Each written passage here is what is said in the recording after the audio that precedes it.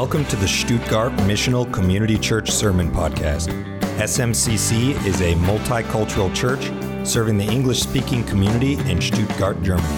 For more information or to contact us, visit us on the web at smcchurch.net. That's smcchurch.net. Book of Daniel chapter 7 is where we're going to be at today.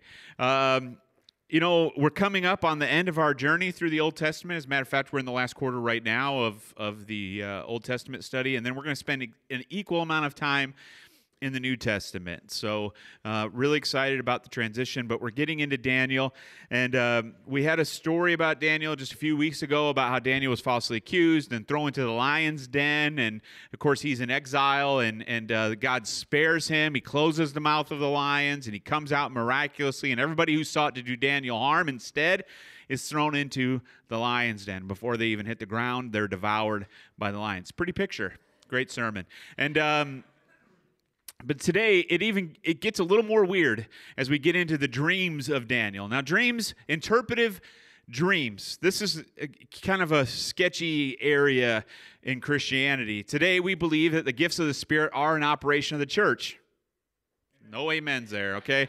That is a great blessing to the church, that the gifts of the Spirit are in operation. Do I believe dreams are part of those gifts? Yes. However, dreams are a little tricky because dreams come from bad pizza and they come from God, right? I mean, you can have a lot of sugar at night and you're dreaming some weird stuff and having some weird visions. That doesn't mean necessarily it's from God. And so I just want to preface all this by saying, yes, I believe God speaks to people through dreams.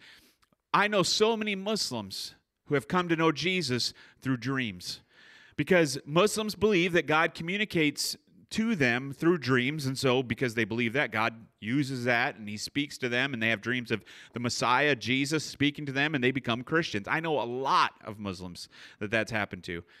And so do I believe God can use dreams? Yes, but I think that dreams should be validated by mature Christians, right? If you have a dream, you feel God speaking to you about that, speaking to you about something, then I think you should ask somebody. Ask your pastor, ask your growth group leader, ask a trusted, mature Christian friend what you think. What you don't want to ask is this. All right? Do not ask this. I can't believe we found one of these. Anybody ever seen these before? Who has owned one of these? Witchcraft, okay? Listen, I was commenting, I wanted to use one of these in the sermon. I said, I don't know if I want to deal with the emails that I might get from this, but it's a toy, people. This is a toy. It's a ball filled with water, blue water, probably from the toilet, and inside is a little cube that comes up and gives you the answer to questions. So, like this morning, I asked it some questions, and it comes up, and it's always like, yes, it's probably or most likely no. And then what do? If you hear most likely no, what do? You shake it again. And then you phrase the question slightly different. Oh, absolutely, right? So that's how the Magic 8 Ball works. How many of you were around when this came out? No. 1950 this came out. Can you believe that? 1950. That's crazy that this has been around that long. It's really not all that much fun. It's sold in the toy department. You flip it. I would be bored with this on Christmas morning quicker than socks, I think. But ask again later. Well, okay, whatever. Does anybody want to ask the 8 Ball a question? Huh? Stacy, will your cough go away this week? Will the sermon end on time? Ask again later. Will it go away in 2 days? This is exciting. Don't count on it. I'm sorry. Looks like you're stuck. 8 Ball has spoken. It's funny because as kids, we learn, with the 8 Ball, we ask it different questions. When I was a kid, we made little things with paper that you would fold and ask it questions, and you'd have to move it. Because, I don't know, we were bored, right? So we would do that and we ask it questions, yes or no, and then you flip up the little thing, blah, blah, blah, and it would tell you. That's how kids decide the future. Now, adults, we don't really consult 8 balls and, we don't have the little paper things anymore, but nevertheless, we have strategies to help us for perceived future events, right? We're thinking about the future. We're trying to plan. We're trying to kind of make our own future happen. And we can't predict the future. Maybe you haven't learned that yet. Maybe you're still an 8-ball person. Maybe you haven't figured out that you cannot figure out the future. But I think our community probably knows better than most that the future is very unpredictable. I've had people in the church who thought they'd be here for 10 years, and within 2 months they were gone. I'm not kidding. They were here 7 years. I know this has just happened to Corey and Angela. You know, they've been here like 10 years, and now they're going to be shipping out in a month and a half, right? 6 months. Okay, sorry. You found out. Yeah, it could have been a month and a half. Yeah.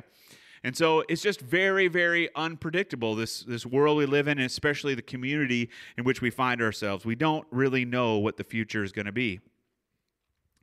And predicting it and trying to plan for it can be futile. And you can waste your life planning for events that may never happen. The best place to be is knowing that God is in control. And that's exactly where Daniel was. When he went into the lion's den, that's where we find Daniel. Now, God is in control. But he does have some disturbing prophetic dreams. I mean, really disturbing, about the future of Israel and even the end times. But these dreams, these prophetic dreams, are from God. They're not from a ball filled with water. They're not from bad pizza. They're from God. And God is speaking through his prophet Daniel through dreams. And though he's reassuring his people that God would keep his promise, Daniel also has some bad news, that he is going to destroy the temporary kingdoms. God is going to destroy the temporary kingdoms of the world in the process of keeping his promise, and that God is going to eventually rule and reign over the earth. So go with me to Daniel chapter 7. We're going to read verses 1 through 14 together. And we're going to have some imagery that I'm going to try to explain as we get through this sermon today. Verse 1 in chapter 7. In the first year of Belshazzar, king of Babylon, Daniel saw a dream and visions of his head as he lay in his bed. Then he wrote down the dream and told the sum of the matter. Daniel declared, I saw in my vision by night, and behold, the 4 winds of heaven were stirring up the great sea. And 4 great beasts came out of the sea, different from one another. The first was like a lion and had eagle's wings. And then I looked at its wings, and they were plucked off. And it was lifted up from the ground and made to stand on 2 feet like a man. And the mind of a man was given to it. And behold, another beast, a second one, like a bear, was raised up on one side. It had 3 ribs in its mouth between its teeth, and it was told, Arise, devour much flesh.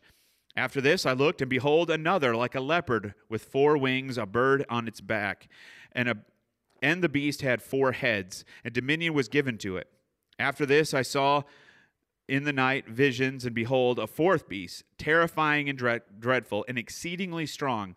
It had great iron teeth, and it devoured and broke in pieces, and stamped what was left with its feet. It was different from the other beasts that were before it. It had 10 horns. I considered the horns, and behold, there came among them another horn, a little one, before which 3 of the first horns were plucked up by the roots. And behold, in this horn were eyes like the eyes of a man, and a mouth speaking great things. Weird, right? I told you. Verse 9, as I looked, thrones were placed, and the Ancient of Days took his seat. And his clothing was white as snow, and his hair and head like that of pure wool. His throne was fiery flames. Its wheels were burning fire. Verse 10. A stream of fire issued and came from before him. 1,000 thousands served him, and 10,000 times 10,000 stood before him. The court sat in judgment, and the books were open.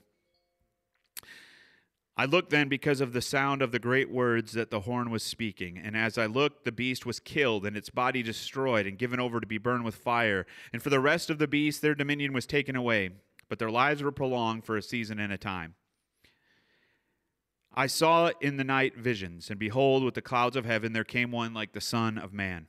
And he came to the Ancient of Days and was presented before him.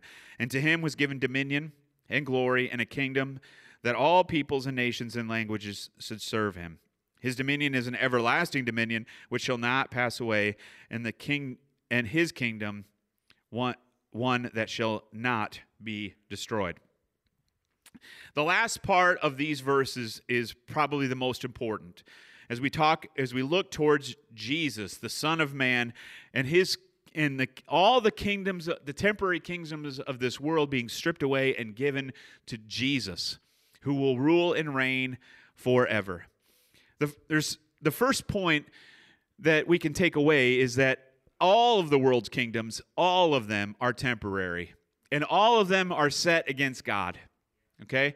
All of them, no matter how good they may be, no matter how altruistic they may appear, all the kingdoms of the world are set against God, and they are temporary. The four beasts that we see, they represent Babylon, Persia, Greece, and Rome. What do these four kingdoms have in common? They don't exist anymore, right? They do not exist anymore. They're gone. These empires were huge. They ran things for a very long time, but they're gone. And all the kingdoms of this earth will eventually go away. Communism, gone. Fascism, gone. Democratic republics, eventually too, will come crashing down. They're all temporary. It's not going to last. What will last is the kingdom of God. But even though these kingdoms exist, and though they're temporary, they still do some lasting damage. How many of you have ever visited East Germany?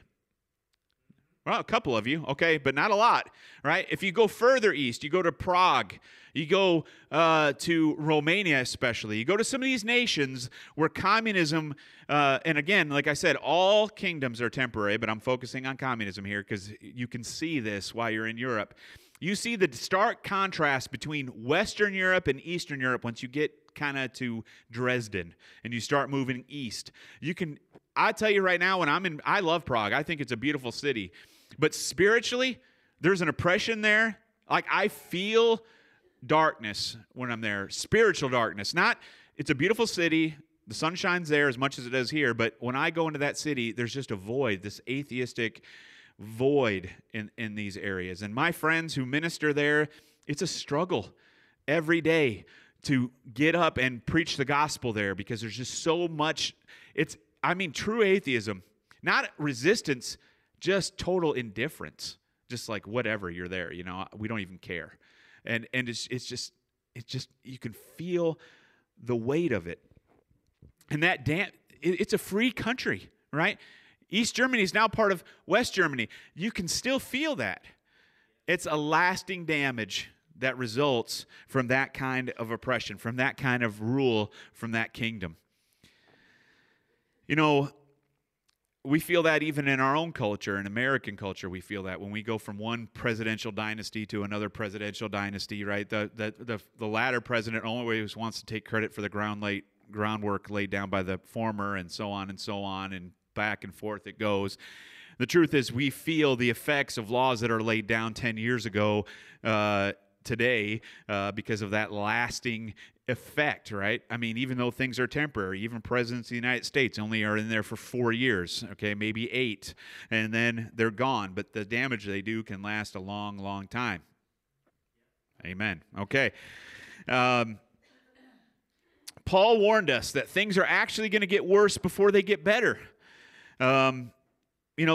We're not going to reach utopia, people. We're not going to reach it here on earth. Things are actually going to get worse. And I'll tell you, in my lifetime, I know I'm getting older, but you definitely see things going downhill. You have to live a while to see that, and you see things kind of slipping away from further and further down the road. Now, that's been happening for thousands of years, that we've been kind of going in this direction, and it's going to continue to get worse.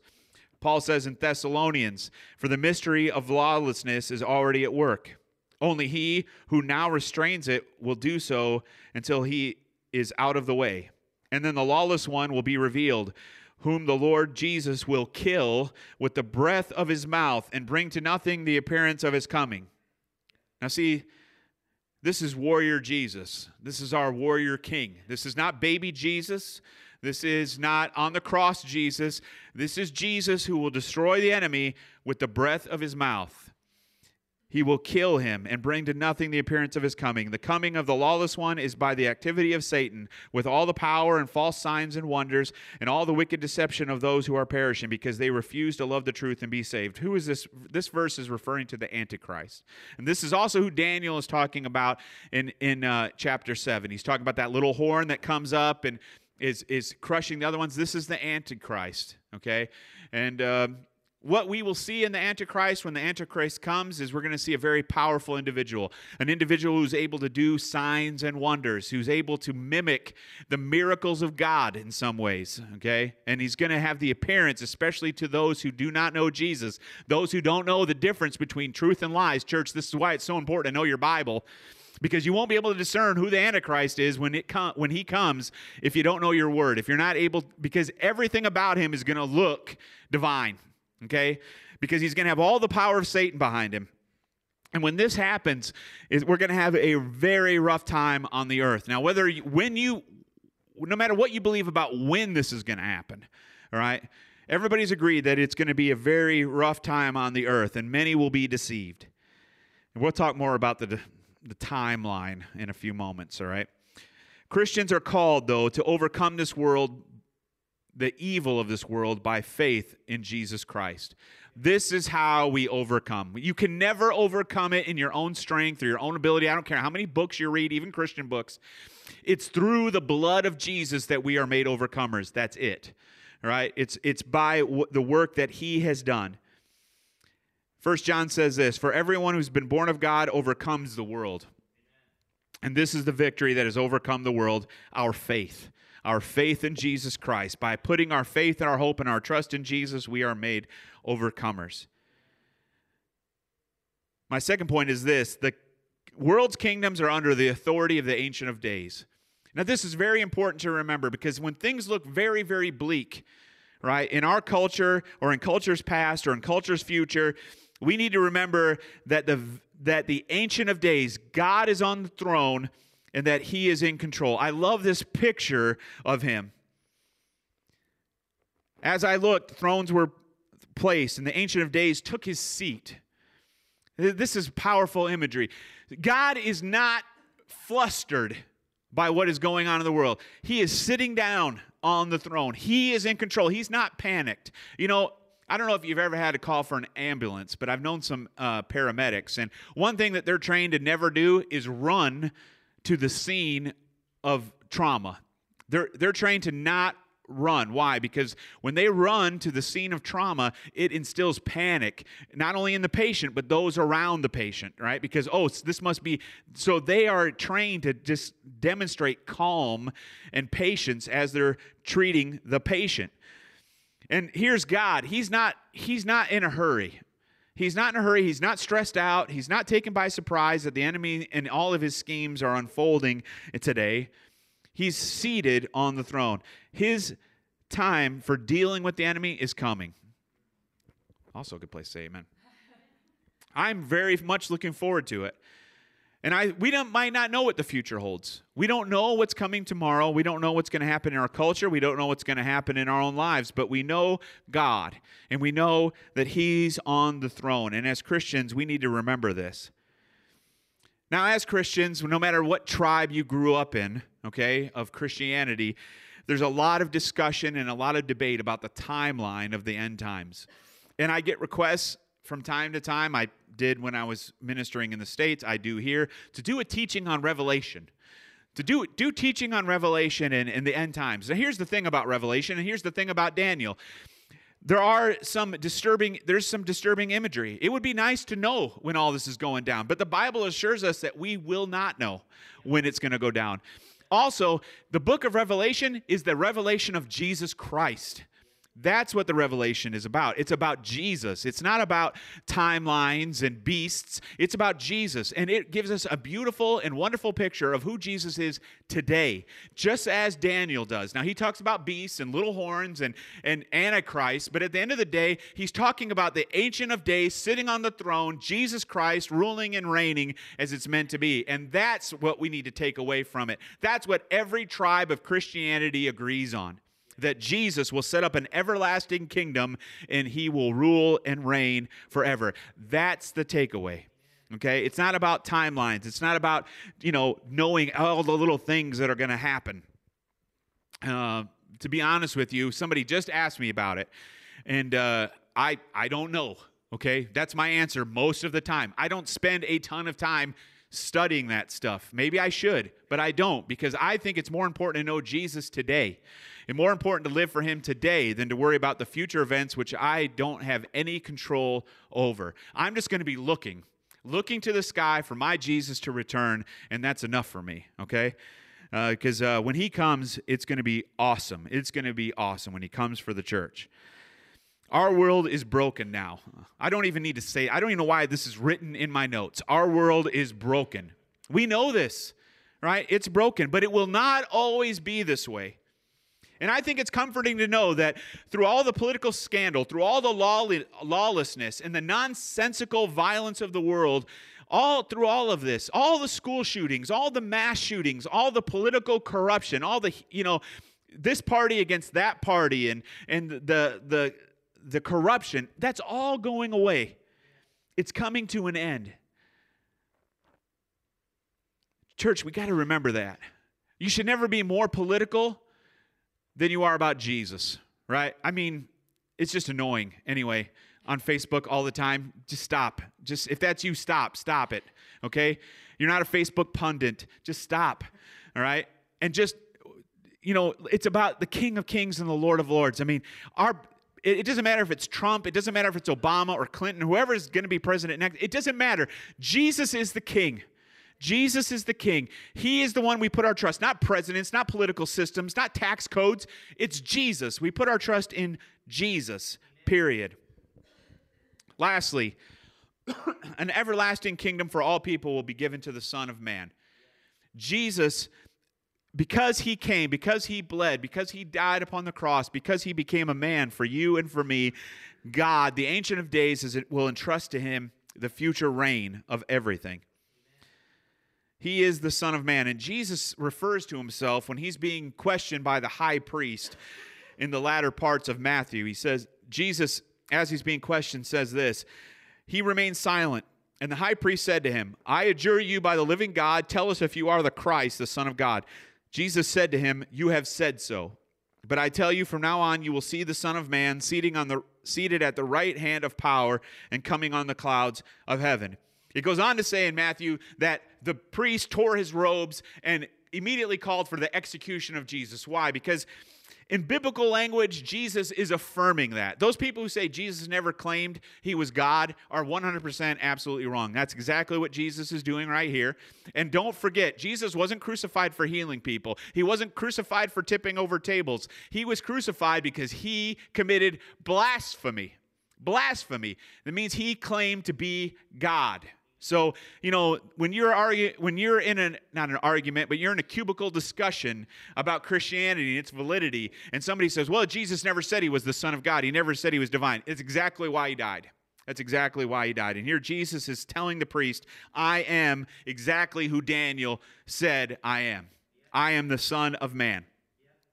Now listen, when the nations gather in God's presence, and when kings bow down to his glory in the service to the Son of Man, the King of Kings, then for the first time, when Jesus comes back and he sets up his kingdom, for the very first time since the Garden of Eden, all of creation will function exactly as God has intended. The restoration. See, sin entered the world through the first Adam, right? Our forefather, Adam, who ate of the fruit of the tree. But the second Adam, Jesus, he came and set it all right again. And because he set it all right, when he comes to rule and reign, everything will be restored. Everything you read about. Go back to Genesis. Read the first few chapters of Genesis and see what it was like for Adam and Eve. Walking in the cool of the night in the presence of God, right? Just in perfect fellowship. But he's just there. He's always there, very present. There's no sin. There's no innocence will be restored. Right? Not only will sin be done away with, the knowledge of sin will be done away with. I think that's pretty amazing. All right? It will all be restored. The Bible assures us that what we are experiencing now in Christianity, I don't know about you, but being a Christian has been a lot better than raising hell. It's been a lot better for me. Following Jesus is the best decision I ever made. And my life is just so much richer and blessed. And the best thing about it is when I wake up in the morning, I'm not hungover from my Jesus experience the day before. Like tomorrow, I'm not going to get up hungover. I'm going to get up and I'm going to love Jesus as much tomorrow as I do right now in this moment, preaching the word of God to you. And it just never goes away. This assurance, this faith, this trust, it's so awesome. And what we taste of it now is just a little bit.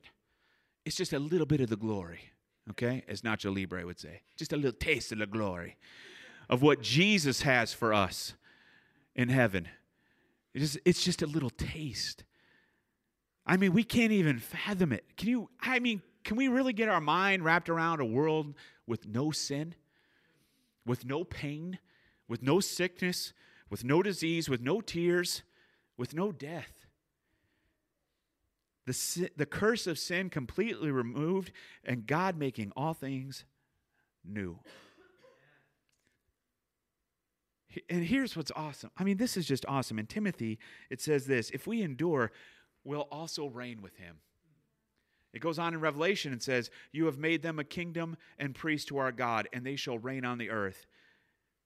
The Bible teaches us that we just won't be on earth with God, with Jesus, but that we are co-heirs. We are joint heirs, and we too shall reign with him. Paul even alludes to the fact that we will have dominion over angels.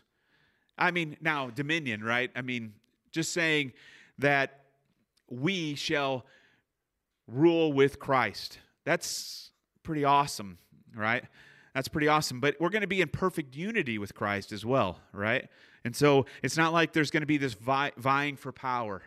I mean, that's the thing that's really hard to comprehend, is this idea of perfect unity, right? Where we don't want what just we want anymore. We want what we all want, right? Together. Perfect unity. Where do we see a picture of this? We see it in the Father, Son, and Holy Ghost. We see it in the Trinity. The three are one. This is a great mystery to us, but what we see here is that each one of the Trinity is in perfect unity with the other. All right? Perfect unity. That's the picture of what awaits us.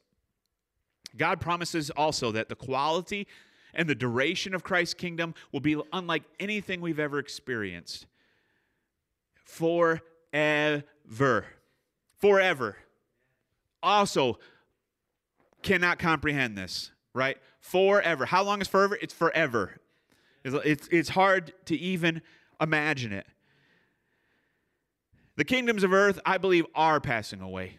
I don't believe there's much more. Actually, I don't believe there's anything else that needs to happen before Jesus returns and raptures the church. Like, he could come at any moment. And in the early movements of the Assemblies of God anyway, we believe this to the uttermost. This is why, what is one of the motivating factors in missions in our church and in the Assemblies of God in general? It's this idea that Jesus is returning and that our time is short, and the mission of God to win souls is urgent. We don't have forever, and we definitely, everybody today doesn't have forever, that's for sure. But our time is limited, and this is exampled by Paul, who was consistently looking towards Jesus' return. Now, did it come in his lifetime? No. Will it happen in my lifetime? Maybe not, but maybe so. But when the Lord comes back, I don't want him to find me playing Call of Duty, right? I don't want him to find me playing golf. I do these things, but I also want to be busy for the kingdom of God. I want to be able to, when I see Jesus, I want to be as one who is expecting his return, working as I know he's coming back. That's what we want to do. I'm not quite John Piper about it, right? John Piper would say that anything spent in amusement is a waste of time. I don't really agree with that, okay? I agree. I think we need some downtime. We need to rest as well, but our whole lives don't have to be consumed with rest. Our whole lives don't have to be consumed with us. They need to be about advancing the kingdom of God, okay? We need to have time to advance the kingdom of God because he is coming back, and he's coming back soon. And that freaks people out. People don't like talking about that. Most preachers don't preach about that, but that's the truth. Jesus is coming back, and he is coming back soon. We may not taste death. If Jesus comes back, he's going to rapture the church. The church is going to be taken from this earth. Now, this is what I believe. People believe different things about this. Some people believe that you're going to go through the tribulation as Christians, okay? I don't believe that. I believe Jesus is going to rapture the church first. Without getting too much on a rabbit trail, let me tell you why I believe that. Because the church, we have already confessed our sin and our guilt before God. There's no more separating the wheat from the chaff. We're already saved. Somebody say amen. And because we're already saved, there's nothing to test. There's nothing to figure out. Jesus will come back for the church and take us, I believe, before the tribulation, because there's no need for the church to go through the tribulation. God will send others to witness to those who are left behind, and some certainly will be saved during that time, but it'll be much more difficult. Like, I would not want to be a missionary during the tribulation. God promises, again, that this quality of the kingdom is going to be outstanding. Why? Because our King is perfect. Like, perfect, right? No scandal, no skeletons in the closet, no hidden agenda. A perfect King. That's pretty awesome. Doesn't matter who has power today. It doesn't matter what political system is ruling today. Jesus is our King. We need to live as though Jesus is our King. Until Jesus comes back, what should we be doing? We should be knowing Christ. We should be walking in the light of His presence. We should actively be sharing our faith in order to make disciples of all people, that they may too be saved and not perish. How many of you are grateful for either the upbringing you had in the Lord or the person who witnessed to you that today you know Jesus Christ? I want to tell you that there is no greater gift in the kingdom of God on this earth than sharing the love of Jesus with somebody, knowing that somebody is saved, that maybe their family is saved, that they are born again because of your faithful witness. This is not by accident. Some people treat witnessing as a task, as something a burden that God lays on them. I want to tell you it's not a burden. It's a blessing. It's a blessing that God gives us the opportunity to partner with Him in the mission of God to proclaim the gospel. That's an amazing gift, right? You don't do the saving, but think about it. If you're the one who witnesses to somebody, you're the one who is that, you're not maybe even not the first witness. The person who led me to the Lord, that wasn't the first person to tell me about Jesus, right? But I mean, I love this guy. To this day, I share with him from time to time about how appreciative I am of him and how much I just love him and his faithful witness, because I'm saved today because he stepped out of his comfort zone. He decided it was more important to be faithful to Jesus than to be popular and told me about Jesus, because believe me, I didn't make him feel popular, right? I made sure that I belittled him at every turn, but he kept witnessing to me, he kept sharing the gospel with me, and I'm born again today because of his faithful witness. Church, this is what we ought to be doing. We ought to be faithful to Jesus today, walking with him. We ought to be witnessing the gospel to others, and we ought to be looking for his return. Thank you for listening to the SMCC Sermon Podcast. Be sure to visit us on the web at smcchurch.net. That's smcchurch.net.